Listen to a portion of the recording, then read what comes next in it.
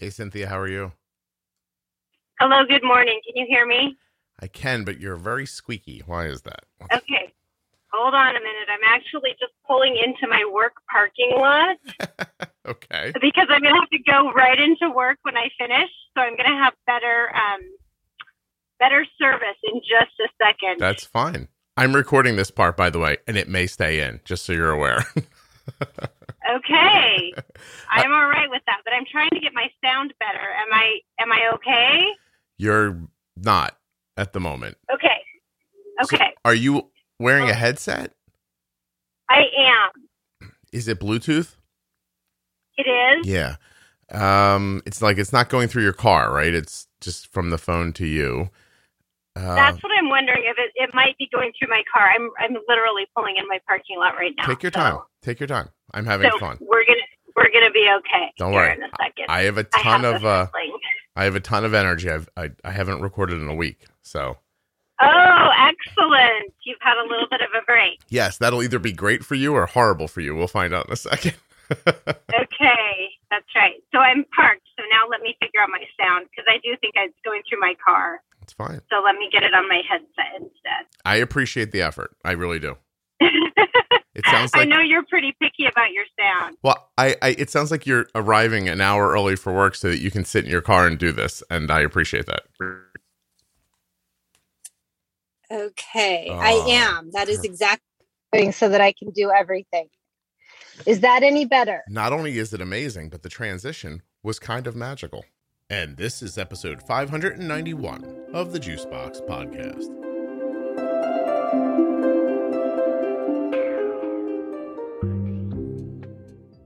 On the podcast today, I'll be talking to Cynthia. She is the mother of a teenager living with type 1 diabetes. And while we're speaking to each other, if you would remember that nothing you hear on the Juicebox Podcast should be considered advice, medical or otherwise, I would really appreciate it. Further, don't forget that you should always consult a physician before making any changes to your healthcare plan or becoming bold with insulin. Have type 1 diabetes? Or care for someone who does? Do you also live in the United States? Well, then I've got a little something for you to do. Head over to t1dexchange.org/juicebox and take the survey. Help type 1 diabetes research, help the podcast, help other people living with type 1. t1dexchange.org/juicebox. Takes less than 10 minutes. It's completely HIPAA compliant and absolutely anonymous. Just one more music swell, and then we'll get to the program.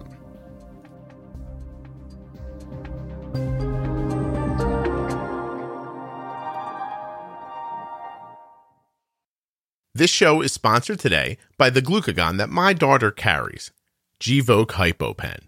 Find out more at gvokeglucagon.com/juicebox. Today's podcast is also sponsored by the Dexcom G6 Continuous Glucose Monitor. Dexcom.com/juicebox is where you'll learn more and get started. There are links in the show notes and links at juiceboxpodcast.com to these and all of the sponsors. So I'm Cynthia. I am the mother of a daughter who was diagnosed with type 1 at about 15 and a half years old. It's now been 3 years. Wow. So is she out of the house? She's not. She's actually a really old senior. So she just graduated. Gotcha. Just in the last week. Oh, congratulations. Yeah. Congratulations as you shift to spending an enormous amount of money to send her to college someday. Exactly. That's right where we're at. So super we're hoping exciting. I think she's actually going to stick around for another year and do the local school. So that'll be good. Excellent. I think that's amazing. I offered my son a large sum of money to go to a local college. Right. Yes. Yeah. My other children didn't. She's my third. She's my youngest.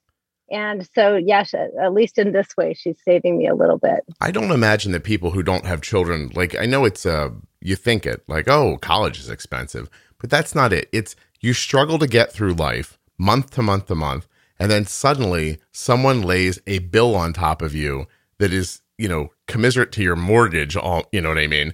And it's every month, there's no extra money coming in, and somehow you make it work or you don't. Like, I don't know how, where you take out a ton of loans. Right. It's a massive stress at the end of your life when your knees start hurting and you're like, oh, I'm not even going to make it to the end of this. It's terrible. Sure. Yeah. And then they say, like, what are you going to go to college for? Like, I don't know. You're like, you don't know. And you understand why they say that, but you'd like a little more good feeling when you're chucking your money out the window. So exactly. Anyway, are we going to say her name? Maybe not. We don't have to. Your daughter. Yeah. Excellent. Yeah, my daughter. Okay. So she's your youngest of 3. Are there any Correct. other autoimmune issues within the family? Not in our immediate family, and nobody with type 1, but it's sort of, as you start looking, we're realizing that there are a lot of autoimmune in extended family. We've got some Crohn's, we've got some lots of different things, but no type 1. When Uncle Billy poops a lot, you don't think that 20 years later your kid's going to get diabetes. Exactly. Right. Where does Billy go during Thanksgiving all the time? I don't know. He's just always gone. And then, you're 20 years old, bringing your date home, and who knew, But right. it really is. I think everybody listening should do that deep dive on their family. I met a man this week while I was away, and how did this happen? Oh, we had to tell him that my son had a thyroid issue that kind of popped up out of nowhere and that we'd gotten it worked out. And it made the man say, oh, my mom's thyroid, has a, he's like, I don't know what it's called. She's like, but she takes medicine for her thyroid.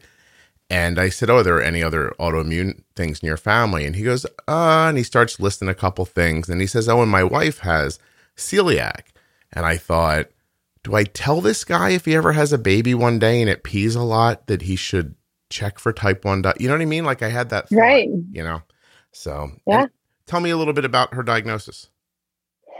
Well, she was sick for a long, long time. So she was a freshman in high school, and she was just going through a lot of feeling sick and feeling super tired. So we actually had thought she was depressed. Okay. So we were getting her therapy. She was really struggling in school. She couldn't stay awake, seeking lots of kind of different, not even ever once crossing our mind that maybe her blood sugar was high. So she'd been to the doctor so many times. And then finally one weekend did have all those telltale signs. And, I'd been doing a lot of Googling for many months trying to figure out what was wrong with her. Mm-hmm. And it was very clear to me this one night, I think it was a Thursday night, that I just was like, okay, we're going to the doctor tomorrow. I'm going to tell him to check her blood sugar. Pretty sure she's got diabetes. So it was sort of a strange relief when she was diagnosed, because it was good to have an answer and to think, okay, now we've figured out all of, our problems, and now it's going to be fine. Can I ask you? So we wish that was the case, but how long did that process take? I would say about 6 months. And when you suggested therapy to your daughter, did she say, yeah, it's possible I'm depressed, or did she say, I'm not depressed, and you just persevered? She did say she didn't think she was depressed, but honestly, her symptoms were very depression. Yeah. Like, she couldn't get out of bed. She had no desire to do anything. She was just exhausted all the time. And what's funny is she's an athlete, and she at that time was competing at a very high level, mm-hmm. and she could somehow drag herself to practice and get going. And once she got going, she'd be fine. And so now I realize what was happening is her blood sugar was dropping as she was exercising. Oh, isn't that interesting? Isn't it crazy? And then she would feel good and come home and be okay for a little while. Yeah. And then this cycle would repeat itself. I was struck with the thought just now that my life is odd, that people say things about their health, and I'm like, oh my God, isn't that interesting? Where I should, I don't know why I'm not horrified by it. I think that's incredible. Like, that you could use hindsight like that and look back and from where you came and her age, right? Like, are you depressed? Well, I don't know. I am tired more often than usual. I've heard people say it's hard to get up when you're depressed. She doesn't, Right. she doesn't know the difference. And, Right. and would she even know if she, you know what I mean? If she was depressed, would she know she was depressed? And Correct. Yeah. fascinating. That's really fascinating. And the therapist never said, well, you know, while we're doing this, maybe go get a CBC or something like that just to see if she's ill. You know, we actually had only gone to one therapy session, I think, at that time, and she just didn't feel like it. We hadn't found it. She's gone to more therapy since then, believe me. But at the time, she hadn't found a good fit. So she'd gone to somebody, and it didn't really go well. So we kind of were, you know, doing other things. And yeah, well, you went to a mechanic and asked him how to bake a cake. So right, right, yeah. Exactly. So, and I mean, we, in that time also, we brought her to the doctor probably 3 different times. They diagnosed her with sinus infection and ear infection. We're like, none of that makes sense. Well, I want to give you a lot of props for persevering behind the scenes, because I know what that feels like. And I'd like you to tell me a little bit about how it was for you, that feeling that there was something wrong. You weren't coming up with an answer. And I'm imagining every free moment of your life, you were digging everywhere you could on the internet, trying to figure it out. Absolutely. Yeah. Scary or? Yeah. I mean, to be honest with you, I was thinking the worst in some ways. She was a different person from who she had been. And also had become, I mean, her moods were, she was having horrible mood swings. So, you know, you think typical teenager, but she was my 3rd teenager. It wasn't typical. It was unusual. How far into those? I'm sorry. Go. I cut you off. No, go ahead. I was going to ask how far into those 6 months till you started thinking physical and not mental. I mean, I think we were actually looking for physical more towards the beginning, and then thinking, okay, well, maybe if there's nothing physical to explain it, it is something more like a depression or something like that. Mm-hmm. And then swinging back and forth, just looking anywhere we could try and figure out. And in the end, I mean, when she finally was diagnosed, you know, her blood sugar was like 400. Not that I mean, that's extremely high, but, and her A1C was in the low 12s. Okay. Had been going on for a while. while. She wasn't, it'd been going on a long time, but it wasn't, and she was never in DKA. Like our doctors told us we probably actually found it pretty early. And the running around kept you kind of in the game, so to speak. I think the fact that she was so active physically was really what prolonged it. Wow. Well, some good luck. You know, right? Something's got to go right once in a while. I guess. You guess. I know it's tough when you're looking for those silver linings in so many clouds, and you find one. You're like, this isn't a huge one, but I'm going to take it as a win. Right. Well, okay. So she gets back. You know, you figure it out. Sounds like you got ahead of it a little bit, and they treat how? Like, are you in the? It doesn't sound like you might were in the hospital very long. Even. No, we were. We did do 3 days in the hospital, and that was a big bummer. But like I said, it was sort of a relief that we knew it was wrong, and we're thinking, okay, we got her on insulin. Everything's going to be okay now. Mm-hmm. And let's see, we did leave with pens. And we had her on a Dexcom within weeks, maybe 3 weeks. G6 had just come out. So we were one of the first people to get G6. Was that through your looking into it or through the doctors? Absolutely. 100% it was from us. Okay. And that seemed more important than a pump to you initially? Yes. Yeah. Can you remember back to why?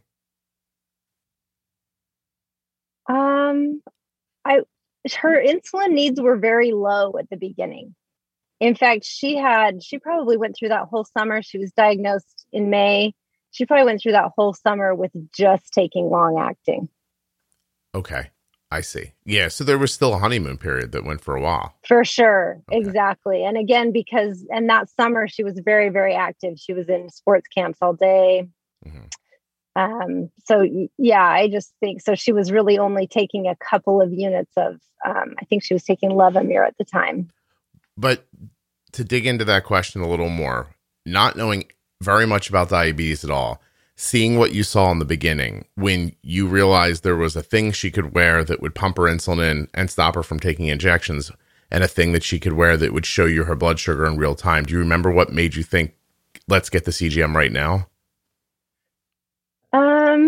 I mean, yeah, just that knowledge and I guess fear, the fear of going low. She did within, they sent her home on, let's see, Levemir and Humalog. And of course I went back to work, and then she's home like the next, 1 or 2 days after she had come home, and she ate something and she did all the math right. She's 15 and a half and did her injection and ate and then tested. This was before she got the Dexcom, and she was in the 40s. She sent me a picture of this, of her CGM, or no, it wasn't a CGM. What are they called? The meter. Her meter. Yeah. And she's sitting there trying to unwrap Starburst and eat her 3 Starbursts, which is what they had recommended to her. And it was a really scary time. And so I think having that, although we had ordered the Dexcom even before we left the hospital, but she had a few scary lows in the beginning that I think she maybe didn't even need the Humalog yet. Mm-hmm. Yeah. In that moment when she's unwrapping, isn't it funny, by the way, kids at this age, like she sent you a picture, like she could have just texted you, my blood sugar's 40. They're like, no, I hear posts with images get more likes. Right. Yeah. She sends me a picture of the meter. Yes. And I'm at work and see this pop up on my phone and have an absolute panic attack. How far from home is work? I was about probably 20 minutes. Did it make you feel like running out the door, or what did you? I think by the time I saw it, I think I saw it as well as some other texts that she was okay by then. Oh, good. Good. I one time couldn't get a hold of Arden at school, and I made it all the way through the front door of the school. Okay. And then she texted me back, and she's like, I took care of it. And I looked the lady in the face, like through the little window. The post 9/11 getting into a public school is different than right. So I'm looking through the little window, and I'm like, never mind. And I turned around and walked. I just left. Okay. But I had made it all the way from a shower. I was in the shower and showered, dried, ran out the door, probably half dressed, driving through town. And then Arden's like, I'm good. And I was like, okay. And then I just turned around and left. But it's the I've definitely done that before as well. Yeah. It's frightening sometimes. It's frightening. So you said a second ago that she's done way more therapy since then. So was it not like a brochure transition into type 1 diabetes? Yeah, not really. She's definitely struggled. And knowing her, I don't know if it's 100% the diabetes, but that's definitely been a part of her mental health struggle. Yeah. Does the struggle come, like what form does it come in? Is it pushing back against type 1? Is it like I don't want this, and you can't bring yourself to just kind of say, all right, I have diabetes? Is it that she feels different? Do you know what the underpinnings are? I think it's all of that you just said. Yeah, she doesn't want to feel different. She wears her diabetes tech showing and all her friends. She doesn't hide it, but she doesn't want to take care of it. And then, just this feeling of wanting to be free and grow up. And I think she feels I know she feels very smothered by me trying to take care of it. Yeah. Doesn't want to take care of it and does anyway, or doesn't, and it's a problem. Gvoke HypoPen has no visible needle and is the first pre-mixed auto-injector of glucagon for very low blood sugar in adults and kids with diabetes, ages 2 and above. Not only is Gvoke HypoPen simple to administer, but it's simple to learn more about. All you have to do is go to gvokeglucagon.com/juicebox. Gvoke shouldn't be used in patients with insulinoma or pheochromocytoma. Visit gvokeglucagon.com/risk.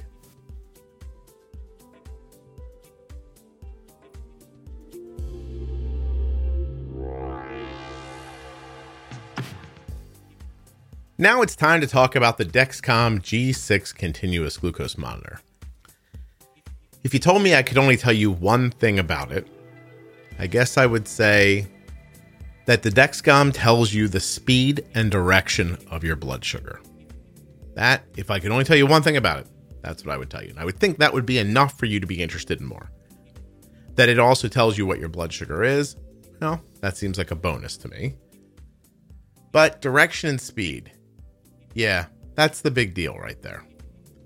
For instance, my daughter's blood sugar is 104 right now. We are about 2 hours past a meal at a bar, like a restaurant bar kind of. Now you're like, oh, this guy's taking his underage daughter to a bar. It's not a bar. It's a restaurant that has you know what I mean. She got bar food. She had nachos with like cheesesteak piled on top of it and French fries. And Arden's blood sugar is 104 at the moment. It is also trending down. I can see that on my cell phone. She's not even with me right now. So I look at the graph over the last couple of hours and I see where we came in, where we pre-bolus for Arden's meal. I can see later where the bolus got a little overwhelmed. We had it up a little bit. The information from the Dexcom allowed me to comfortably make a new bolus, which stopped a spike. And now she's leveled off and coming back down gently. I honestly don't know how I could have done that without the Dexcom G6. I think you should check it out at dexcom.com/juicebox. You can find out more or get started today. But I'm just going to tell you, if you have type 1, forget type 1. If you're using insulin, you should have a Dexcom. Dexcom Share and Follow are available for iPhone and Android, and you can have up to 10 followers. That could be your mother, your brother, your sister, your school nurse, your parents. A lot of different people could be in your corner if you want them to. And if you don't want that, you don't have to do that. Dexcom is nothing if it is not flexible. Okay, there's links in the show notes, links at juiceboxpodcast.com. I want to get back to Cynthia.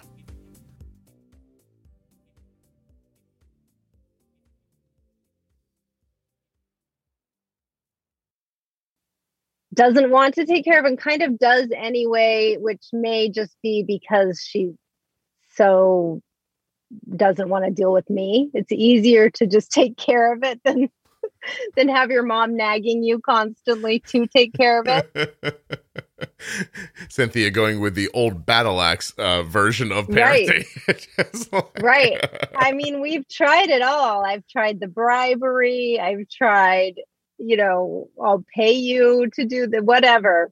Discussions about her health, like understanding what comes if you don't manage. Right. I mean, she's been told that. I think you can't really tell them that too many times because then it just kind of becomes self-fulfilling. Yeah. So, I mean, I will say, so I think the original reason I had emailed you just saying that I thought this was sort of an interesting topic is, so at the doctor, she is always applauded and looked up to as this amazing type 1. I think she's a patient that comes in and they're happy to see her and they applaud her A1Cs and they tell her she's doing amazing. And that's just been kind of my biggest frustration is because I'm sure she is doing better than a lot of their patients. Mm-hmm. But it's frustrating to me that there's so many little tiny things she could be doing better.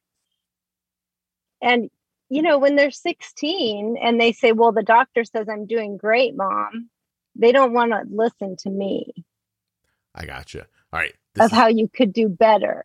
Let's find out if you're crazy or if she's young. This will be fun. Okay. All right. Okay. And I mean crazy in the most lovely sense of the word. Thank you. Yeah, of course. So tell me her A1C just so we have context.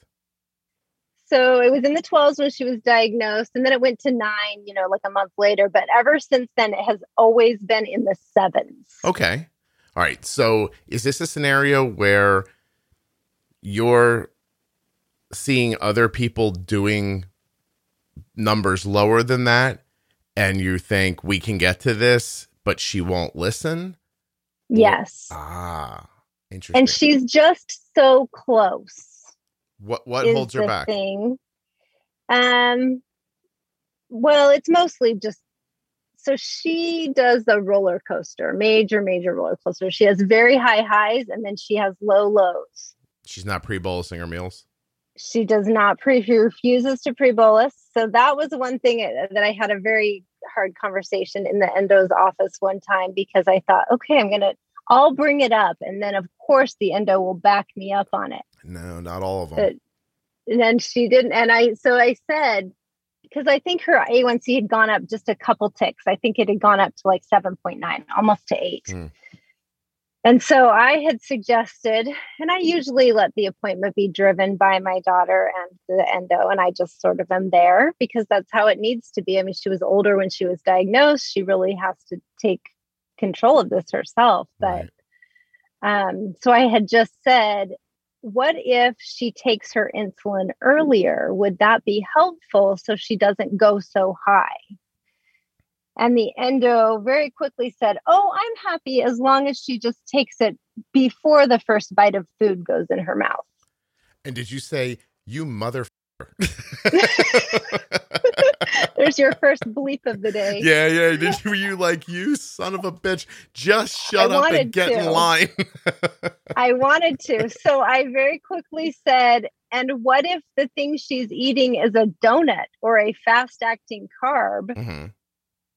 And she said, as long as she takes it before her first bite.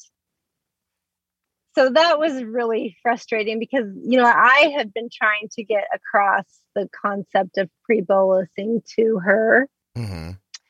And then the doctor just sort of almost made me look like the idiot. Doctor, younger or older than 40? Younger. Really? One of the reasons we chose her. Yeah. Mm-hmm. Does the doctor have type 1? I'm going to go with no, right? No. I see. Did you meet resistance in the car afterwards where your daughter was like, ha ha, I told you? Did you get any of that? Maybe not right away, but yes. Yeah. Definitely a few times since that she always says, the doctor says that I don't have to take insulin until I eat. And then I often have to say, yes, but you should take it when you eat and not an hour after you eat when you're high. So I have to tell you, I'm not speaking to your doctor directly, but anyone that's listening, if you are doing this, shame on you. Seriously. Like really, like to tell a 16-year-old kid that her 8 A1C that, is almost 8 coming from 7 and you're doing great. I mean, doing great. What does that mean? Like those kids have no context for that. You've just given her a pass for everything. You've told her, that's your point earlier. Everything's fine. Don't worry about anything. You can ignore your mom. You can ignore everything. You're doing great. Right. That's it's dangerous and it's malpractice in my opinion. And you should be ashamed. And if you don't understand how insulin works, maybe find out or get a different job, Right. Don't tell a kid that they can eat a donut as they're bolusing and everything's going to be great. It's going to be fine. Yeah. Right? You can tell them they can eat a donut while they're bolusing and their blood sugar is going to get incredibly high and then likely crash down low later. And it's not going to kill you today. That'd be honest. But not great. I'm sorry. So how do you, well, I'm about to ask you a question I guess you don't have an answer to, but do you have a plan for getting through this? Getting through to her, I guess? Oof. Yeah. I mean, I guess we just keep trying. And we do just the last week. She did put a pump on. So she's had the Omnipod and it's just collected dust for a long time. But she did decide to give it a try. And it seems like that's going a little bit better. All right. So walk me through it. How did you approach her about it? What happened next, etc.? She just had a series of really low lows. Mm-hmm. And because she would go high and then overcorrect, she'd do her rage bolus and then go way, way low. And so she had finally agreed that maybe that would be a better way to try and avoid all of these lows. So, and that it's been a little bit better. I still don't know that she's pre-bolusing, but for whatever reason, her body does react faster to insulin coming from the pump than it does when she was MDI. Okay. Well, that's good, but not good enough, right? Like in your mind. Right. Yeah. And, right. And you know what the shame of it is that in her mind, at some point in the future, she'll agree with you. But how long will it take her to get to that point? That's what I worry about, because I agree. I do think that she will. Yeah. I think she will get there, but I do worry about how many years it's going to take her to get there. And then I worry about our relationship. Yeah. Well, say more about that. Like, what are your concerns? Well, just that, I mean, we get along great. So our main issues that we ever have are always over diabetes. Okay. And so, and that she thinks I'm trying to control her. And, I mean, it's just difficult. And then she's been MDI all these years. And so for many, many years, the first 2 years, probably about till she turned 18, we just every night, 10 p.m., we went and gave her long acting. And then when she turned 18, she's like, I'm going to do this myself. And we're like, okay, that's great. She needs to do it at some point. But then turns out as many nights that she was doing it, she also wasn't doing it. So she just would forget. Or Cynthia, are you saying that 18-year-olds aren't incredibly responsible? I am definitely saying that. Yeah. I didn't know you were going to come out with such a strong stance today. That's amazing. I know. Yeah. A lot of people. Can you believe it? No, it's going to cause an uproar. Yeah. Well, I like the idea of I'm going to take care of it, but if I had to watch from a third party perspective, what I would think was she used her birthday as an adult, I made air quotes, to tell you have to leave her alone now. Right. Yeah. Yeah. I think that's exactly what she was trying to do. But my thing is this is a non-negotiable to me. This is not something that I'm going to give you space on, is your health. Do you struggle with thinking that if you push too hard, she'll just move out? Do you ever have that feeling? Not at this point, because she really doesn't have the means to move out. Right. So don't let her meet like somebody that has an apartment. Right. Yeah. Right. No, I guess I do. Yeah. That is a little bit of a concern. Yeah. I had one of those thoughts with my son once. Like he did something and I needed to do something back, and I thought, how far can I push this before he might just go, well, forget it then. And right. It's crazy because I thought, well, I do have to still pay for college. There's no way he's going to want to do that. So I have a little more time. I don't know if that sounds sinister to people who don't have children, but that's a real thing that happened to you. I turned 18. I'm an adult, which is such an arbitrary bull thing. It's not real. It is. Right. It's like you turn 21 and now suddenly you can binge drink and it'll be okay. Like what? You know what I mean? So right. Things like that don't happen overnight. I feel for you. And I wonder, away from diabetes, do you have any issues like this with communication or power cycles? I don't think anything more than a typical. Yeah. Typical teenage power kid turning 18. Of course, they always think that they then should be allowed to do everything and anything, but yeah, great. Let me see. But definitely our main struggles are surrounding diabetes, which is very frustrating. Yeah. Because to me, this is just, again, it's a non-negotiable. It's you have to take care of your health. Like I will do everything that I can to make sure that you don't have any long-term problems because I just let you not take your insulin at night. Yeah, no, I appreciate that. I agree with you. I wonder too, have you gone to her ever and said, look, I don't push you around on anything else. Like you don't see me trying to exert, like this is important in a way that maybe you can't appreciate at the moment. And, just look on other things. You have freedom here and here and here. I don't we're not telling you what to do all over your life. If this feels like that to you, instead of thinking I'm trying to be in charge of it, why don't you like help look at, can you look at it from my perspective? Right. But I don't know how well those conversations go.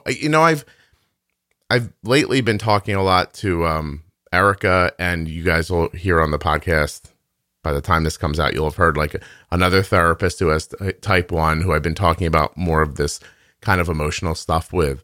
And it's all amazing when you hear it, like the ideas and the concepts of communication and everything. But I don't know how well it ever really works in practice, like in real life. You know what I mean? Like Right. It sounds good on Donahue. Implementing those things. And she has gone to some therapies, and I've given some tools and different things, and implementing them is way harder than it seems like it would be. Yeah. Reading about them, listening to them, it all just sounds so great. Like that'll work so fabulous.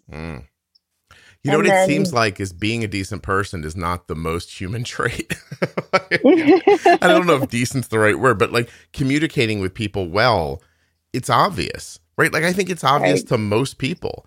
And then doing it in the moment it's not the same thing. There's something else at play that keeps you from saying things the way you even mean them sometimes. Right. And I feel like with this, there's so much emotion involved as well. Right.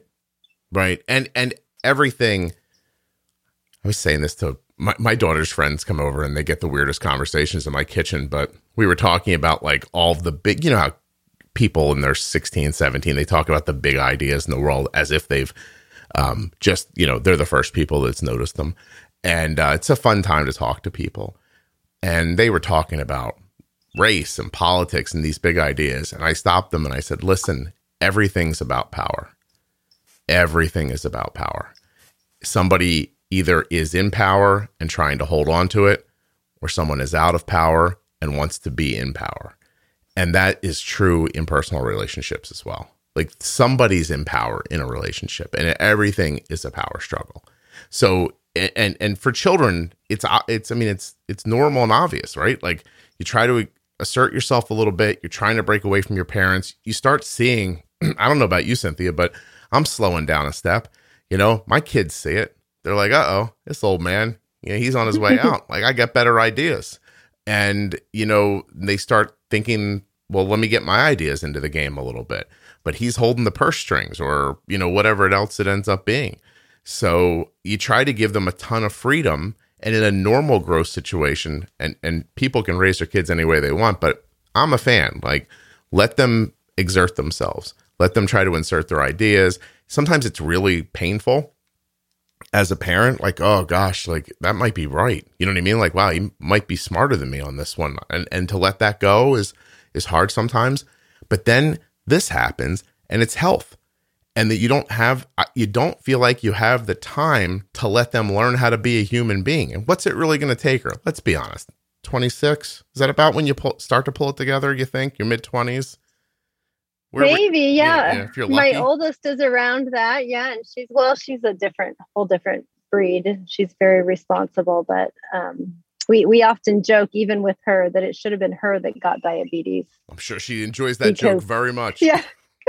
It's funny because she sees it. She just, every personality is different, but she's a very science-minded, very analytical. I think, somebody would tell her this is what you do, and she would do it.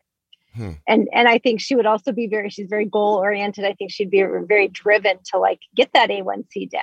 Like that would be, it would be interesting to her. Do you find that? Do you listen to the show? I'm sorry. I do. Yes. Yeah. And I found it very early, like before we left the hospital. Okay. And I only ask because you talk to adults and they fall into those camps. Like some of them are just like, what, I have diabetes? Watch me knock this down like I knock everything else down. Like, or they're real type A about things, which doesn't always lend to great outcomes because sometimes you can't really absorb the art part of diabetes then when you're trying to follow the numbers too strictly. Yes. But so your youngest who has type 1, what's her makeup? Is she kind of free spirited, or is she like? Yes, she's definitely my free spirit. Yes. Yeah. And yeah, she doesn't want to. She wants to be a beat different. Yeah. I don't know how you explain to a person that when they're at that age and they have that desire that you can't be different if you're not here or healthy. Right. You know? Right. And it's so, I almost said easy. I don't mean easy, but it's so available, like the health with type 1, you know what I mean? Like for most people. And I think pre-bolusing puts her in the low 6s. I 100% agree. Yeah. And I think that's my biggest frustration. And she gets so, I always, okay, dinner's gonna be ready in 20 minutes. It's probably about 50 carbs. I always provide that information. Mm-hmm. But then from there, I mean, I can't do much else. Yeah. It feels a little helpless. You can't do much else because why? I mean, what would happen if you walk? What kind of pump does she have? She's on the Omnipod. She's literally only been on it for like 4 days. So she was MDI until I think she's even just on her very second pump. Wow. So yeah, 4 days. Oh, so you couldn't walk up to her and just like stick her with a needle. All right, that makes sense. But I mean, what would stop you from walking out into the living room next time and going 50 carbs and pushing the buttons while you're saying it and go boom, and then put it down next to her and then watch her have a better outcome with her meal? Yeah, that would turn into a big power struggle. Like UFC she would be style? very upset with me that she would say, this is my body, this is my health, this is a me problem, not a we problem. That's one of her favorite lines. Oh, did she hear that somewhere? Probably at therapy. Yeah, you should tell her that's a shut the hell up problem. And right, I'm like, I paid for that therapy. Yeah. Do you love sleeping under a blanket? You don't think about it often, but a comforter costs $100. I just wanted to bring that up. Let me explain to you how I made that $100. Right. Yeah. It's a me problem. Oh, you just named your episode. Yeah. So it would turn into a power struggle, and it would just be a fight. So can I ask, are the other two, you have boys or girls? I have girl, boy, girl. And you're more West Coast, is that right? Yes, we're Arizona. Okay. So you do you not have it in you to go shut the hell up? No, I've done that plenty of times. Right. And nothing. And does it escalate? Like, is there yelling after that? Does it turn into like yelling? Door slamming? There's been yelling. There's been yelling. Oh, yeah. Everyone listening is like, oh yeah, there's been yelling. Right. Right. But it doesn't go like UFC. Like you guys don't start like roundhouse kicking each other, right? So it stays in that space. It might just turn into her, then just not coming to dinner and just it's just not. Oh, it turns into I was going to say pouting. That's wrong. Well, I don't know if pouting is right, but I mean, there have been times where, yes, we have successfully seen the magic of a pre-bolus. And I don't know why she doesn't. What's the bounce like in her blood sugar? Keep doing it. Because variability, the variability is super important. Obviously, you don't have it, right? Like the standard deviation and stuff like that. You're bouncing up. She's bouncing up and down. Is it possible she feels like? Is there possible some of this emotion stuff is coming from blood sugar fluctuation? Probably yes. So like her 3 days. So since she's been wearing the pump, standard deviation is 49. So I mean that's not great, right? But if I go more out to 60 days, we're looking at 70. Oh, yeah, no, we don't want that. Right. Overnight. Oh, do you even get to inspect her blood sugar and make suggestions? Yes, so we do. She does let us follow her on Dexcom. Oh, how generous. And she does let us manage her overnight. Okay. So I would say, Cynthia, let me stop you for a second. Does she allow you? Does she allow you to stay up overnight and not sleep while she's sleeping? Yes, that's so generous. Kind of her? Oh my God, it's really generous. She is. She's so kind. Yeah, yes. I guess that's a you problem. Right, that's a me problem. She would tell me I don't have to, and she, in fact, if I ever were to say, I lost a lot of sleep last night trying to manage your blood sugar, she would say, you don't have to. I'm fine. Just leave it alone. Oh, she doesn't understand at all. She just doesn't get it. And I have to remember that her brain is not fully formed. Yeah, right. So, But yeah. I think that's how her A1C has stayed in the sevens, because I manage her overnight. Oh, I bet you're right, because I think that's the first place to steal A1C is overnight. Right. Yeah. Absolutely. Well, so where does she sit? Does she sit stable overnight, or does that lack of pre-bolusing in a mealtime just make that a mess into the 2 a.m. hour? Well, boy, these last 4 days with that Omnipod, she's been awfully stable overnight. Oh, good. Excellent. So that has helped for sure. But I would say normally when she was MDI, I would have to do a correction in the night it's like we couldn't seem to ever find that magic number with the long acting insulin to keep her stable. I hear you. So I'm not sure I don't know if it's just the formulation of the insulin, but it seemed like we could never get it high enough to keep her level. I see. Are you going to work on like where has she been stable these last few nights? Like at a number? Well, right now she's 73. Look at you. But most of the night she was, and she's about to get up, which is probably good. I mean, she's 73, but she's very steady right now. But she spent most of the night in the 90s. Nice. I like that. Now she'll get up and what about her eating? Is she like what kind of foods does she gravitate towards?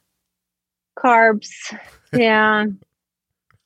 Yeah, she's definitely a typical teenager, and eats a lot of fast food, and likes those sugary coffee drinks that just kill me. I don't like those at all. I don't like the way they smell. She can drink them. Yeah. I've never drank them, but I don't like the way they smell. Yeah. I've never had coffee in my life ever once. Okay. So I love the smell of coffee, but I'm not a coffee drinker either. Then you start sweetening it up and putting like syrup in it and stuff, and I'm like, oh, right. I mean, she's basically drinking a milkshake when she goes to get these drinks, and I'm like, it just kills me again that she won't pre-bolus for them. She does bolus for them. I mean, she does cover for them, but so these drinks are paid for by you? No, I would never pay for something. So she's got a job? She does a lot of kind of side jobs, and she worked at Target for a while. Yeah, she's had some jobs. Yeah, it's tougher when they have because I would never pay for that. I won't buy things like that for the house. Right. I mean, I don't necessarily, I'm not against carbs, but I won't have those types of things that are going to spike her blood sugar excessively in the house. Because if she would deal with them, I would be happy to buy her cereal if she was going to cover for it correctly. Cynthia, you seem like a very common sense person. Am I missing something, or is this just really like it's her age, you think? I really believe it is her age. And I mean, you talk to a lot of people that will say in my teenage years, I was so horribly managed, right? Right. And I just think I'm going through it. And maybe it was when she was diagnosed, because they did. And we encouraged it for her to really just right away take it and it be hers. It's hard though. I mean, it is difficult. It's hard. Because there's the other side of it, right? Is if you encourage her to take care of it and she takes care of it, and then she goes to the endo and the endo goes, oh my God, you're doing great. Then she thinks, I took care of it. And if you... That is my major frustration. Right. Because had you stepped in first, you could have set a baseline for expectation. Correct. That's where the doctor would have said, oh my God, you're doing great. And then that would have been, isn't that crazy? And then that would have been held as the expectation. I think that's exactly where we went wrong. And now there's no going back from that until I do think she's going to eventually get it. She's a really smart girl, but I just think she's like, Mom, the doctor says I'm doing great. Yeah, the doctor's the rate limiting factor here. I don't like her. That's what I don't either. And luckily she is a pediatric endo. And so she will have to find somebody new soon. So I'm hoping that we can find somebody that will say, I mean, I will say at this last appointment, the doctor did say, now that you're 18, you really need to have a lower A1C, which just blew me away. Why does it matter if you're 18 or not? It that your doesn't. A1C can be higher. Yeah. Yeah. You didn't know, Cynthia, that when you're younger, the laws of physics and other things don't even apply to you. You're just fine. They used to say Apparently. that. I would go in with Arden and I'd be like, listen, this isn't right. You know, her blood sugars are all over the place. And they go, oh, it doesn't matter now.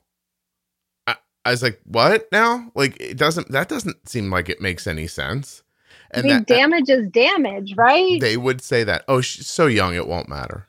It's like, it feels opposite of what you're saying is true. And so I just ignored them and went on to do other, try other things, obviously, that led us all here. But right. It is fascinating that they're like, oh, they're young. Like, what does that mean? Does it mean make sense of that for me? Like, what does that mean? And there's no context. No one knows what they're talking about. I mean, Correct. honestly, if there'd be no podcast if people knew what they were talking about. Because you'd go to the doctor and the doctor would say sensible things that made sense to you, that worked out and were real. And then things would happen after that and you'd have success and yay. But that's just not how it works. And then your daughter gets sucked into it and believes it. I would love to talk to I would love to talk to a kid who there's no way anyone's ever going to come on like that. Right. But like, how great would it be for me to sit with your daughter and be like, that's bullshit. Like what that doctor said that's not true. Like you are listening. I'll suggest it. Yeah. You are listening to a moron that just has more college education than you do. Like that's it. Right. Who would say that? I mean, I will say, I do think because once you're in the type 1 world, you know all these other people that are in it. And I'm guessing the majority of her patients are not as well controlled as my daughter, which just blows me away. Oh, that's great. That's wonderful. So your daughter's not a bank robber, so we can let her petty larceny go. Exactly. Wow. Right. I think that is what they see though, because she comes in to see my daughter and it's like they're all happy. Like, oh, it's a relief. I don't have a kid in here who's got a 12 A1C. No, what they have in there is a kid whose mom is up all night trying to steal A1C overnight. So that'll be great. Correct. You'll be dead soon. And, just exhausted, falling over on your From face. lack of sleep. Yeah, it won't even be like a medical problem. You'll fall over and kill yourself, from being tired. And then your daughter's A1C will go to 11. Right. And then what's she going to say then to her? Yeah. So she actually hasn't even had her A1C checked since COVID. So since last May, it hasn't been checked and it kills me. But I mean, at least we have the Dexcom numbers, so we have a good idea what it is. But I think she's going to have it taken this next time. Cynthia, you've made me upset. First thing back from my vacation. But with this conversation, I know this happens and I know that I shouldn't rant about it too much. But I'll tell you, there's a doctor coming on pretty soon, an endo, and it'll happen way before in the timeline before your episode goes up. But, one of the things she said in her note to me was, I started listening to the podcast and I love the things you were saying about diabetes, made me feel more like I wanted to try harder, I think is how she put it. Oh, and except she called what I was saying doctor bashing. So I would say this, if you're a doctor and you feel like you're being bashed right now, you're just not doing a very good job. That's not my fault. You know what I mean? Right. Think of me as a sports commentator in this moment, and you're a wide receiver and people keep hitting you in the hands with the ball and you don't catch it. I'm not bashing you. You're not catching the ball. There's something different there. Like holding somebody to account is not the same as bashing someone. Right. And this is just, you can see the lineage of how your daughter got put in this mindset. Yeah. And I mean, that's just my biggest frustration is I feel like, yes, she's told the person who's supposed to be the expert that she's doing a fabulous job and they wish all her patients were as good as her. And there's nothing I can do at that point. Yeah. Besides look for a new doctor, which I would be, except now it's kind of out of my hands. You should have looked at the doctor and said, that's actually a you problem. Don't use, that would have been perfect. Don't use my daughter's health and welfare to make you feel better about what's happening here. And don't be lazy, by the way. I'll give you this. Most people probably aren't going to listen to good advice or common sense or anything like that. I'm aware of that. If okay, so we'll let that be. But that doesn't excuse you as the doctor from saying it. Like, it's still your job to say it. You might expect that they're not going to listen, and maybe they won't, but that's not an excuse for you not to tell them. You have to, that is free. It's not a waste of time. That's your job. And you don't get to make yourself feel better by telling Cynthia's daughter that her 7A1C is great, because it's good and it's okay and it's not terrible, but it's not great. Right. My daughter's A1C is not great, and it's in the mid fives. It's really, really, really good, but it's not great. There's plenty of people walking around who don't eat carbs whose A1C is 4.8. Their A1C is great. You know what I mean? Like, and I just mean, like, you have to look at the scale. I mean, well, and I feel like I wish they would also look at the variability. I feel like all the doctor would look at would be the A1C. Yeah, but didn't look at the reports that they have access to. I have shared all that information. Oh, so that's through what's Dexcom happening? that they should see these 300-400s that she's sitting at for hours and hours, and then comes crashing down to these scary lows. So this doctor's just looking at the A1C. I think just the A1C. Well, again, I say malpractice. That's terrible. Right. You know, like, right. how can you, so it's confirmation bias. The doctor's just saying, look, if I stare at this number, I'm doing a good job for this kid. Right. You know? Yeah. Yeah. That's terrible. Well, do you have a time machine? I'd like one. Because if you had one, I could fix this whole thing for you. But right. Do you remember the day you met your husband? Because we're gonna need that date while we fix all this. Right. Right. No, I listen. I feel for you. It is it's stressful, and it makes you feel like you're failing. I would imagine it makes you feel like you're failing on a couple of levels, which is terrible for you because you have, it sounds like, all good intentions. And you're going about it the right way. You are being respectful of her and how she feels. And I mean, that is definitely part of it. And you can't ignore, like, I want to be clear, like, we've joked around a little bit in this hour. Like, you can't ignore how your daughter feels. You'll push her away. You know? Right. So you have to navigate this whole thing without it taking so long that your daughter ends up on the podcast when I'm 60 and she's 27 going, I really wish I would have listened to my mom. And now I get these, you know, this happens to me and the doctor says, maybe I'm going to have to get that. Like, you know what I mean? Like, because that does happen. People come on here and tell that story. I ignored my parents when I was 16 and now I'm 30 and I'm getting injections in my eyes to try to slow down retinopathy. People have come on here and talked about that. So that are not that old. And I do think, though, even though her A1C is okay, she does have these high highs that last and are doing damage. Right. So, and how do you get through to her on that? Right. I don't know. I really you don't know. That's why I called you're in. On here just for this. I mean, did you try bribing her with a big enough idea? Did you go? I've tried so many different bribes. She doesn't seem bribable anymore. We seem like we've lost that ability. Yeah, I would imagine, because the bribing feels like a loss of power too. I think that's exactly it. You think you just nailed it. Yeah, you're giving up if you take it. Yes, she just is like, I'm going to do what I want to do at this point. And then having a job now, they're harder to bribe when they have their own money. Yeah, she feels autonomous. It's good. Right. By the way, these are all good things. Right. They're all great things. Right. If you took away the diabetes, and that's probably the biggest frustration too, is, I feel like our relationship would be way better. Her health would be better. Her mental health would be better. It's a big thing for a teenager to take on. And you've said that to her. Like, in that way? Oh, yeah. Like, everything gets better if you just in a slightly different timing fashion, use your insulin. Right.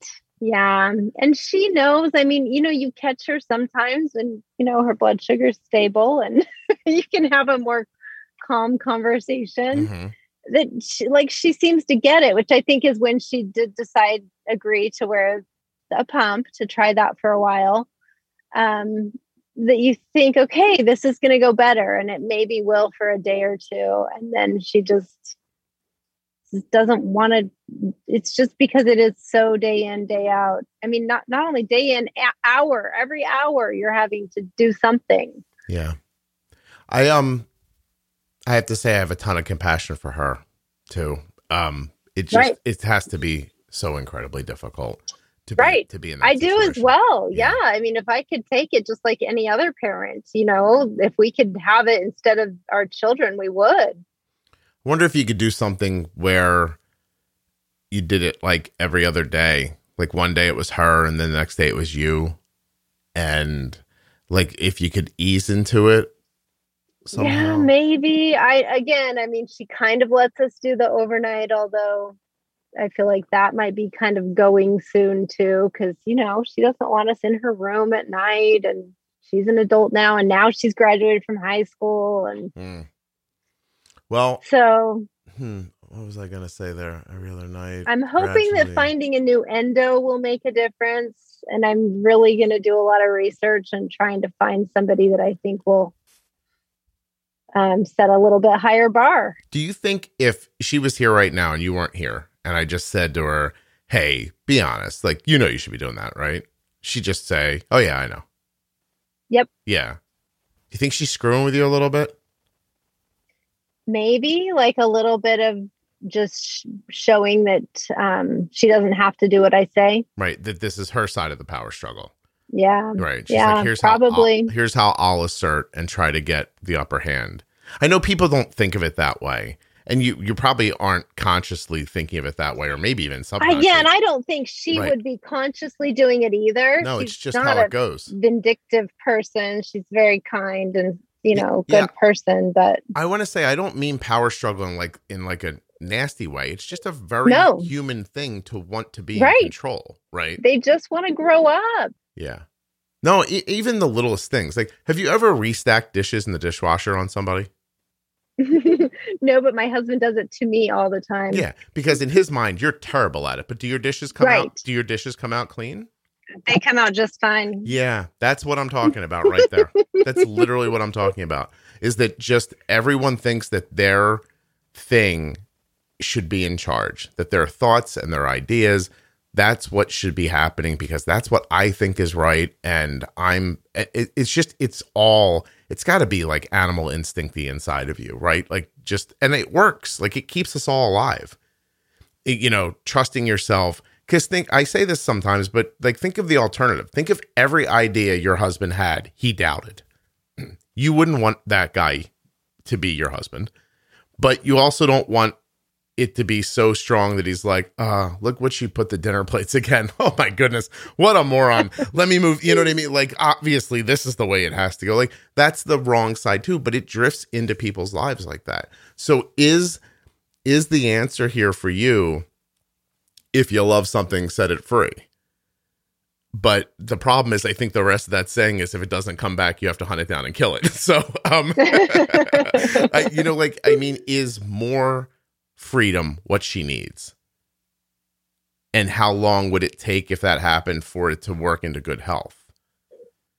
Right. Like, maybe you could call her. How bad do I let it get? Well, maybe you call her bluff.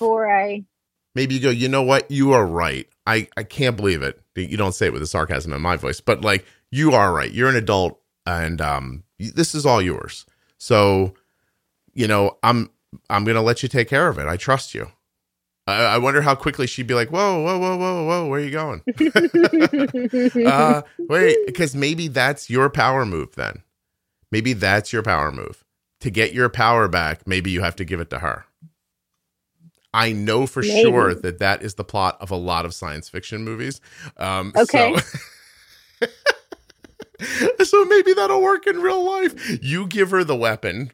It's hers now. Maybe. And then but how many nights do I let her float at 250 then all night long? I don't know. Before I go do something about it. Did you see the Facebook post in the private group where there was a kid that wasn't managing themselves well, and they had got like super high. And some of the adults, this is where I love the group, because the group is pretty mixed between adults with type 1 and parents of type 1. It's a great atmosphere if you can be open-minded, because you will get different perspectives. And a couple of longtime type 1s came in and said, oh, let it happen. Let her throw up. And then, parents were like, you can't tell them to let her kid go into DK. And they thought it was lovely. And it wasn't fighting. It was like, it was a good spirited conversation. And while I don't think, I did not read any intention from the adults like, oh, let your kids go into DKA as a punishment system so they can see what it's like. But what they said was, from their perspective, some kids don't listen. Trust me, maybe they were one of them. And the only thing that brought them around was seeing the end of the tail that you wag your finger about. And you're like, you don't understand, this is bad for your health. But you never let them get to that part because obvious reasons. And so they don't really believe it happened. So there were a couple of adults who were like, look, blood sugar will get high, start throwing up, and, of course, you're going to go into DKA really quickly. It's super scary and very, very, bad and not medical. And like, no one's telling anybody to do that. But it was from a theoretical point of view that they were having the conversation. And I'm not saying let your daughter like spiral into DKA, certainly, because there are other problems that come with higher blood sugars. Like, she might become more resistant and less easy to deal with than she already is if her blood sugars go up and up and up. But I'm wondering if she isn't still young enough that, faced with the real possibility of managing this 24/7 on her own, if she wouldn't say, well, I don't really want, like, because she lets you have the evening, right? Like, blah, blah, blah. Why don't you tell her, look, I'm happy to do overnight, but I want to pre-bolus the meals for a month just so we can see how it goes. Like, maybe you could actually get her variability down, and maybe she'll be more clear-minded. Yeah, I feel like she would be. So, I mean, do you think you could get her to just a month, like a trial? No. Really? What if she didn't own shoes? No, I mean, we've tried that. I've tried just to get her to do one meal, and every now and then she will, or sometimes she'll just do it, and then dinner takes longer than she thought it was going to. All right. How much older is her older sister? 9 years. You think she could help her? Maybe. Yeah, I mean, her siblings have been super supportive. Forget supportive. Do you think you can get to the older sister and tell her, look, this is what's going on. I need you to back channel this? Maybe. That's how wars are won. Seriously, all the time. They're never won the way you think they are. So, I mean, maybe if she'd listened to her more, and it's got to come from a very like, hey, how you doing? How's everything? How's the diabetes going? Like, you can't be like, mom said that you're a schmuck. Like, it can't be like that, right? But maybe a voice other than yours. How about your husband? Does he try? Does he try, or is he just like, oh my God, please, I'm so close to retirement? Like, what's the vibe from him? No, he's super supportive of me and her. I feel like he's sort of this like neutral field of Switzerland's not going to help. Like he'd like her to do, he does see that he wishes she would do more too. And he helps with the, nighttime stuff as well. So yeah, but he does remain more neutral. He doesn't get as emotionally involved as I tend to. I don't direct this at you, and I genuinely am not directing this at you, but you brought it up, so I'm going to like go a little deeper into it before I'm assuming you have to go to work before I let you go. That idea of like, oh, everyone's so supportive. I don't know what that means. Like, if you're not in there throwing hands with me, then I don't care that you're standing behind me going like, go, go, go. I don't want go, go, go. I want get in here and help me hold this alligator down while I tie its mouth shut. Like, don't just tell me you've got my back. Like, get in the fight a little bit. And I hear that from so many people. Oh, she's so supportive. Or this one's, I'm like, I don't know what that means. Like, I'm struggling over here. I need help. I don't need support. Like, when we won't need support? When we're not wrestling the alligator anymore. That's when we'll all just go live our lives. So I just think that, in so many interpersonal relationships, somebody gets tasked with this terrible thing that you have to do, like having this embroiled, conversation with your children you don't want to have. And then there's always a person who stands in the back. And I heard somebody say to me one time, it's not a person who's ever been on the podcast.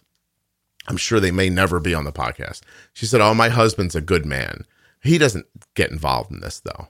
I'm like, well, I don't even know what that means. He's a good man. He doesn't hit you and he brings his paycheck home? Like, it's not 1935. Like, how are we judging this exactly? You know what I mean? Like, this person's struggling mightily with a problem that her husband will not get involved in.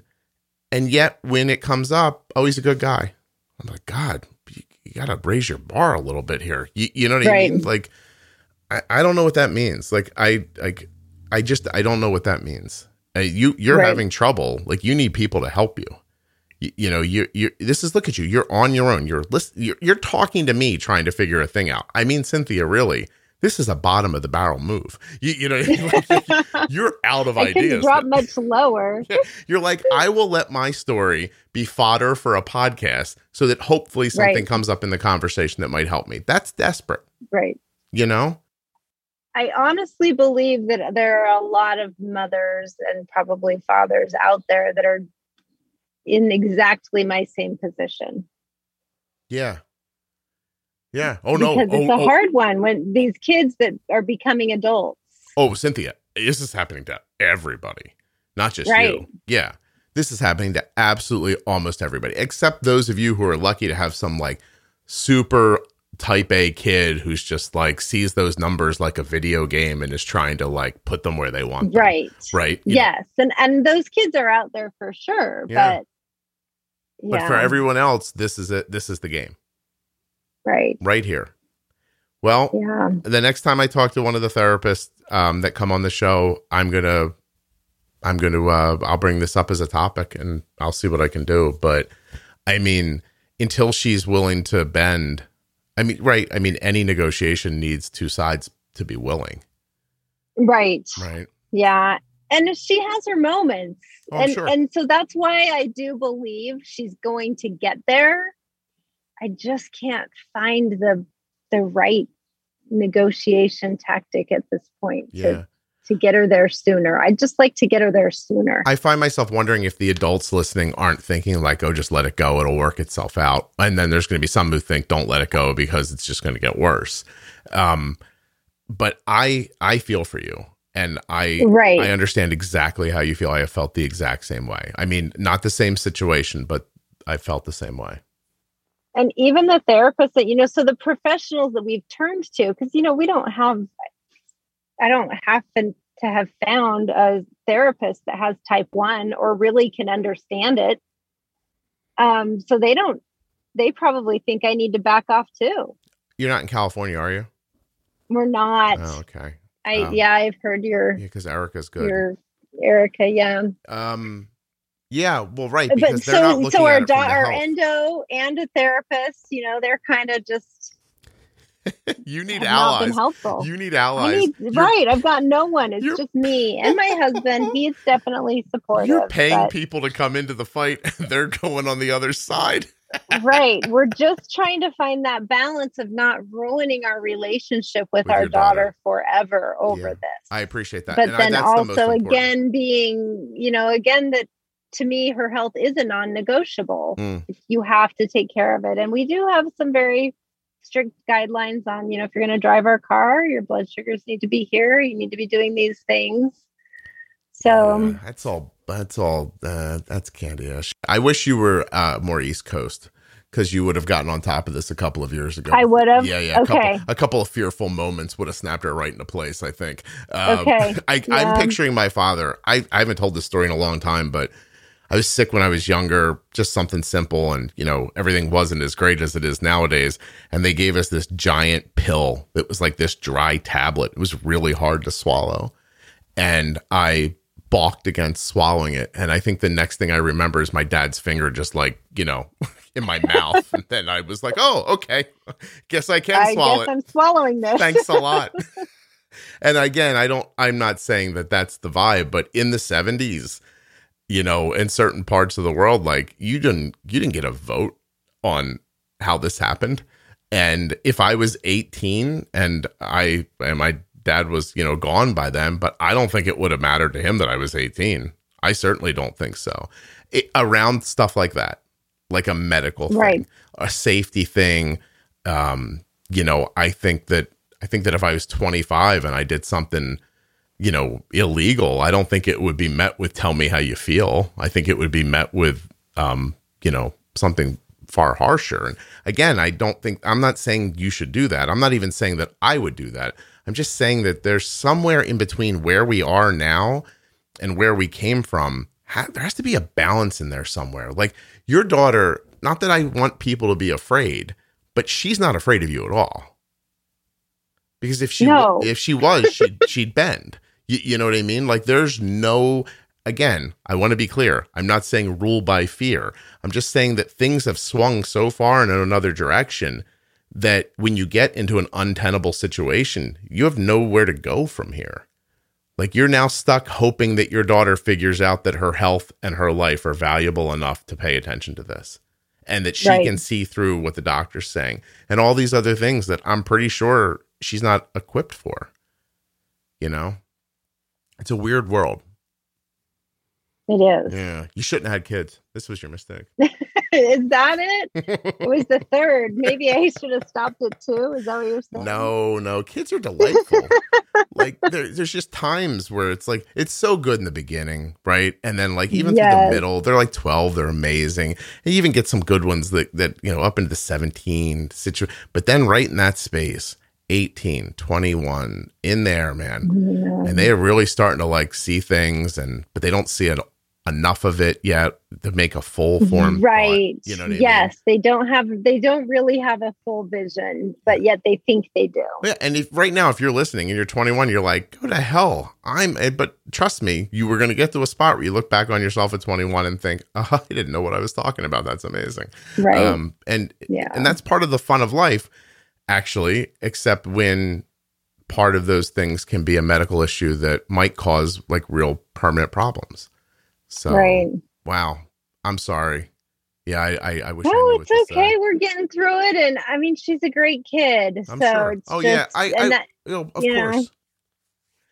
I never meant to say otherwise. I hope if anyone's I don't feel like, Good. Yeah, I'm sure she's terrific. I'm sure it's going to work out great. Just makes it so hard is just watching that. Yeah. And knowing that there are literally just the pre-bolus alone, I think would keep her out of those 350s, 400s sometimes. Definitely would. And then the other thing I just can't understand is she has the Dexcom with these alarms. Like, why are you not responding to the alarms? Just respond to the alarm and then. Come on, have you ever walked into the house and been like, I can't be the only one hearing that? Right. Yeah. But you are. And then she wants me to bug her less about it. I'm like, so then respond to the alarm. but you know why you hear it and they don't, right? You hear it because you gave birth to her and you care about her more than anything on the whole planet. That's why. That really is it. It's true. It is harder to care about yourself than it is to care about somebody else that's that attached to you. And it's it just becomes the truth. No one's going to care about her the way you do. It just really it ends up being, honestly true. And I'm sure one day she'll meet somebody that is going to care about her a absolute ton. And then one day they'll connect themselves together with family, maybe, and then they'll start having that feeling about each other. But I care about the woman in my house now differently than I cared about her when she was my girlfriend, and differently than I cared about her when I was married to her and we didn't have kids. And that stuff grows, and you're just you're at the pinnacle of that right now. Yeah. You don't want anything bad to happen to her, and you're trying everything you can think of to stop it. And that's the gig, right? That's the whole job. Right. Yeah. And the truth is, you don't have any real sway over that with your other two kids either. You're just not seeing it as starkly because it's not medical. Right? Correct. Yeah. Correct. Right. Yeah. And we definitely went through this with our other two children for sure. That that when they have turned that magical 18 number when they're in high school, and they think that that means that they then should no longer have a curfew or house rules or anything. Right. We went through that. It's just on a different level when you introduce diabetes into it. Yep. No, I hear you. Diabetes sucks. I hear what you're saying. So, it does, doesn't it? It really does. Terrible. But we're trying to make it more fun and more accessible and easier with the podcast. That's my goal.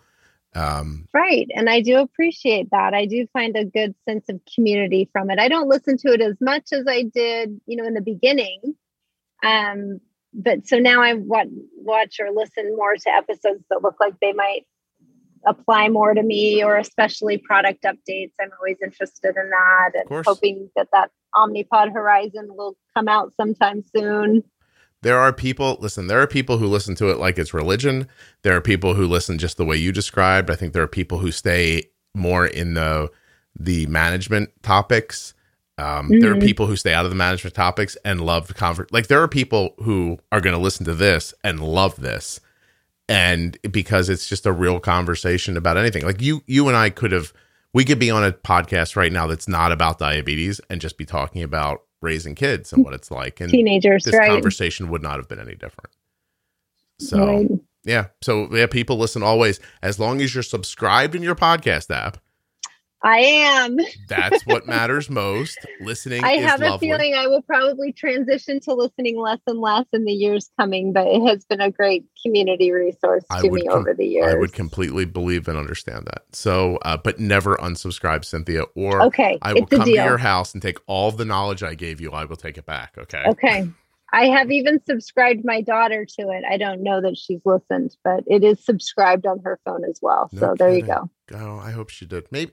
Listen, I just hope that one day she'll have nothing to do and she'll be in her podcast app and think, what is this?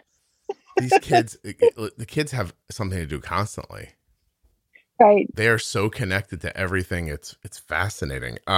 What I imagine will happen, listen, if you want to make a prognostication, what's going to happen is what happens to everybody. Something's going to come up in her life that makes her realize that her health is important. And then she will hopefully find good answers to lead her to those things.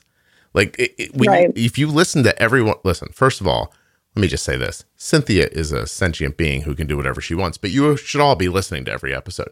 And so if you listen to those episodes, you'll hear those conversations. You'll hear people having that moment. And it's almost always tied to the concern for another person. It'll be she gets a boyfriend or a girlfriend or whatever her deal is, and she loves them, and she's like, I want to be healthy and be around for this person. Or, people have babies, and then they're like, oh, I have to be healthier for the pregnancy, and then now I need to be healthy to be here to take care of them. And people, I think, need to be needed. And when they are, then they see themselves as more important all of a sudden. Like, I don't think people see themselves as important until they're tied to love. Is that the right word? Like, I don't know. Like, I guess you can love yourself and have that feeling, but you have to love something deeply enough that you want to be around for it. And I know that's not an absolute, but having conversations with people over and over and over again, if you really dig into what they're saying at some point, I needed to be here. And I realized it. So I'm assuming she'll realize that too. Maybe it'll be art. Maybe it'll be like whatever her love is or something. It doesn't have to be a person. It could be a thing. It could be an idea. It could be a vocation or a calling or something. Mm-hmm. So maybe you just have to let go a little bit and trust the process. That's what we did in Philly. And we're going to win a playoff spot in basketball, maybe. Finally. Yay. Yeah, trust the process. That's I'm sure most people don't understand what I'm saying now. But we drafted a lot of people and traded them till we got the 5 we wanted. Not the point of this. The point is let go a little bit. Tell her you're concerned and you love her and you're here. She knows you understand it, right? Like the diabetes part? Okay. So she doesn't think that you're inept. Yes, and I think it's a little frustrating to her how much I understand it. I think she thinks, why are you doing this? You don't have diabetes. Because again, for her, it's a me thing, not a we thing. So I went away. I'm sorry. I didn't mean to cut you off. I apologize. I went away this week, and Kelly said that in the first 2 days, Arden's like, don't worry, I have my diabetes. And she did a really great job. So, but why did that happen? My wife didn't feel well. And so Arden was like, okay, I'll take this off of her. And then is just doing a very good job of it. And nice. Yeah. But again, if Kelly would have kept doing it, then I guess Arden would have kept letting it get done. Because I left. I'm like, I'm out of this. Like, if you need something, let me know. And do you feel like Arden lets you do that just because you always have? I mean, what do you do? Yeah, sometimes what do you think she would be like had she not had diabetes until she was almost 16? Yeah, I don't know. Oh my God, I probably would have to kill her. I mean, it's illegal to say, but I would probably have to dig a hole on some property somewhere and get rid of it. No, I don't know. Like, I have no way of telling. I mean, if she got it when she was 16, it would have been more difficult. Like, we had, there's a pentameter to our care, right? There's a way it flows and runs. Exactly, and it becomes accepted at some point. That's why I said in the very beginning, maybe if you would have, like, just done it, then there would have been, the power structure would have been in your favor. And then it would have drifted to her instead of it started in her favor. Like, you basically elected an actor as president. And you know what I mean? And now you're the tried and true politician over here going, I don't think you understand how this works. And it's like, too late. I'm in charge, baby. You know, like, no, but the coach is telling her that she's doing it well. Yep. That she's doing a great job. So and then that's the other side of it. Yeah. She thinks it's all going great. Well, tell her I said it's not going bad. There's nothing to be ashamed of. She's doing well. There's simple improvements to be made that would reap incredible benefits. I know. Yeah. All right. Well, listen, short of me coming there and living in your house, I don't know what else to do. Knock some sense into her. Talked through it. You know, I mean, do you have any idea what you're going to do? With what? With all of this? Like, you're going to leave here and think about this. Do you have any idea what you're going to try next? Did anything make more sense than the other thing? Well, you know, it's funny, the timing and that she's been on the pump for this few days and it's going well. So at this point, I'm sort of trying to back off a little bit more and let her do this pump and just keep being the, you know, hey, if she's eating dinner with us, just keep providing the dinner's ready in 20 minutes and it's 50 carbs reminder. Have you considered just adding directive to your reminder? So, hey, dinner's in 20 minutes. It's going to be 50 carbs. Bolus now. Just and I do. Yeah. Okay. Yeah. I mean, she often doesn't, but sometimes she does. I mean, she had a really good meal yesterday. Cool. So, and like I said, it's going a little better, but I probably am. It's summer now. She is graduated, and I probably am going to start backing off more at nighttime and see what happens next. Yeah, see what happens. Yeah. Don't worry. See how she feels, not fun. And maybe just follow up with her about how she feels. And the other thing is, we are looking for a new doctor, right? So I would think those would be kind of our two. Yeah, maybe you got to let her come to you a little bit on it. So yeah. Right. Well, this was fun. And by fun, I mean a clear directive to single people not to have children. I think everyone heard that and they were like, oh my God, that's exactly how I was to my mom. I should avoid children. I would think we've stopped people from having sex right now with this conversation. They're like, it's not worth the risk. Right. Oh my gosh. No, they're worth it. They're all worth it. It really is. I love having kids, which is why I guess I can like joke about it. But still, I mean, honestly, if you look back, they're hard. Cynthia, it's emotionally exhausting. If you could find yourself in your early 20s and be like, hey, guess what's going to happen? You'd never believe yourself. You'd be like, that's not going to happen. My kids are cool. I'm cool. It's going to be great. Yeah. Okay, fine. Anyway, good luck with all that. Thank you very much for doing this. A huge thank you to one of today's sponsors, Gvoke Glucagon. Find out more about Gvoke HypoPen at gvokeglucagon.com/juicebox.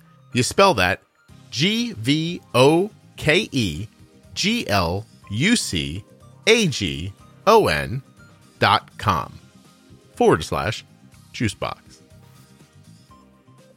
The podcast was also sponsored today by the Dexcom G6 continuous glucose monitor. And you could do no smarter thing today than to go to Dexcom.com/juicebox and get started with the Dexcom G6. Thank you so much for listening. I'll be back soon with another episode of the Juicebox Podcast.